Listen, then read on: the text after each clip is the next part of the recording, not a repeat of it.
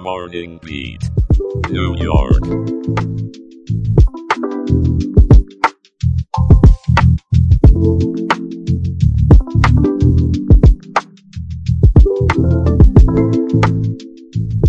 Good morning, New York City.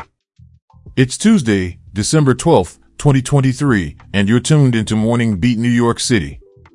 I'm your host, Aaron, here to kick off your day with the latest news and, of course, a dose of good vibes.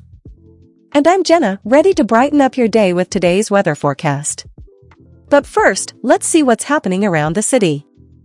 In local news, a shocking scene unfolded in the Bronx yesterday afternoon. A 7-story residential building partially collapsed, leaving a chaotic mix of bricks and metal where the corner of the building once stood. Firefighters worked tirelessly into the evening, sifting through debris up to 12 feet high. Thankfully, they found no trapped victims, and only 2 people sustained minor injuries during the evacuation. That's incredible, Aaron. It's a testament to the bravery of our emergency services and a relief that no one was seriously hurt. Absolutely, Jenna. Mayor Eric Adams confirmed the lack of fatalities, and the fire department of New York's search efforts were exhaustive. The collapsed building, dating back to 1927, had been flagged for 7 unsafe facade conditions, though none were considered structural. The Department of Buildings Commissioner Jimmy Otto highlighted that these conditions do not necessarily equate to an unsafe building. Safety is so crucial, especially in a city with as many storied buildings as ours. Indeed. And speaking of building safety, a related story from the Department of Buildings reveals that the same Bronx building had active violations related to its facade and sidewalk shed. This raises questions about the city's enforcement and prevention measures when it comes to potential hazards. It certainly highlights the importance of regular inspections and maintenance. We can't overlook even the smallest signs of deterioration.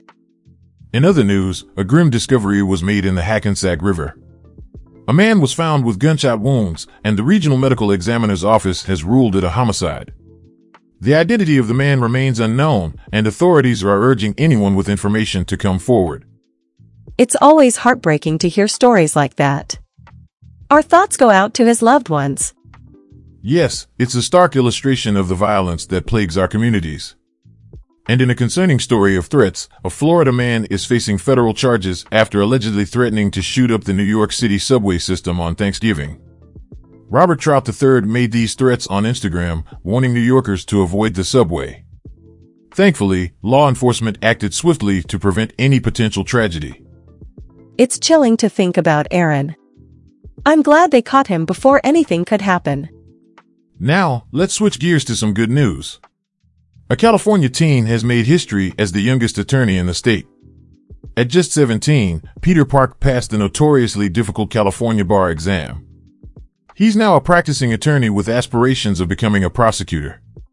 It's an inspiring story of ambition and dedication. Wow, 17 and already a lawyer? That's impressive. It certainly is, Jenna. And in policy news, the Biden administration is taking a bold step to ensure drugs developed with government funds are sold at reasonable prices. They've announced a policy to seize patents if prices are deemed too high, a move that could shake up the pharmaceutical industry. That's a significant move. It'll be interesting to see how that plays out, Aaron. Definitely something to keep an eye on. And now, New York City, it's time to check in with Jenna for today's weather forecast. What's the outlook, Jenna? Thanks, Aaron. Well, folks, you're in for a sunny day here in the Big Apple. The high will be a cool 42 degrees with a low of 31.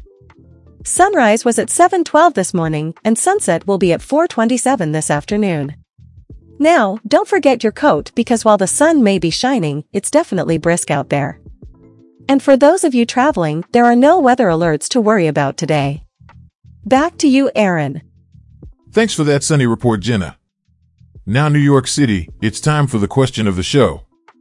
Today we're asking, what steps can communities take to ensure building safety and prevent collapses? Share your thoughts with us on the Spotify mobile app. And don't forget to tweet us your answers at Morning Beat Show using the hashtag NewYorkCityQOTD. Before we sign off, here's a thought to carry with you. In the architecture of our lives, let's reinforce our foundations with care and attention so that we can rise tall and strong against any challenge. That's some solid advice, Aaron. And with that, we wrap up today's show.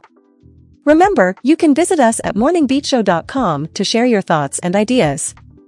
And since it's not yet Friday, we'll be back tomorrow with more news and weather to start your day right. Take care, New York City. Stay warm out there, and we'll see you bright and early tomorrow on Morning Beat New York City.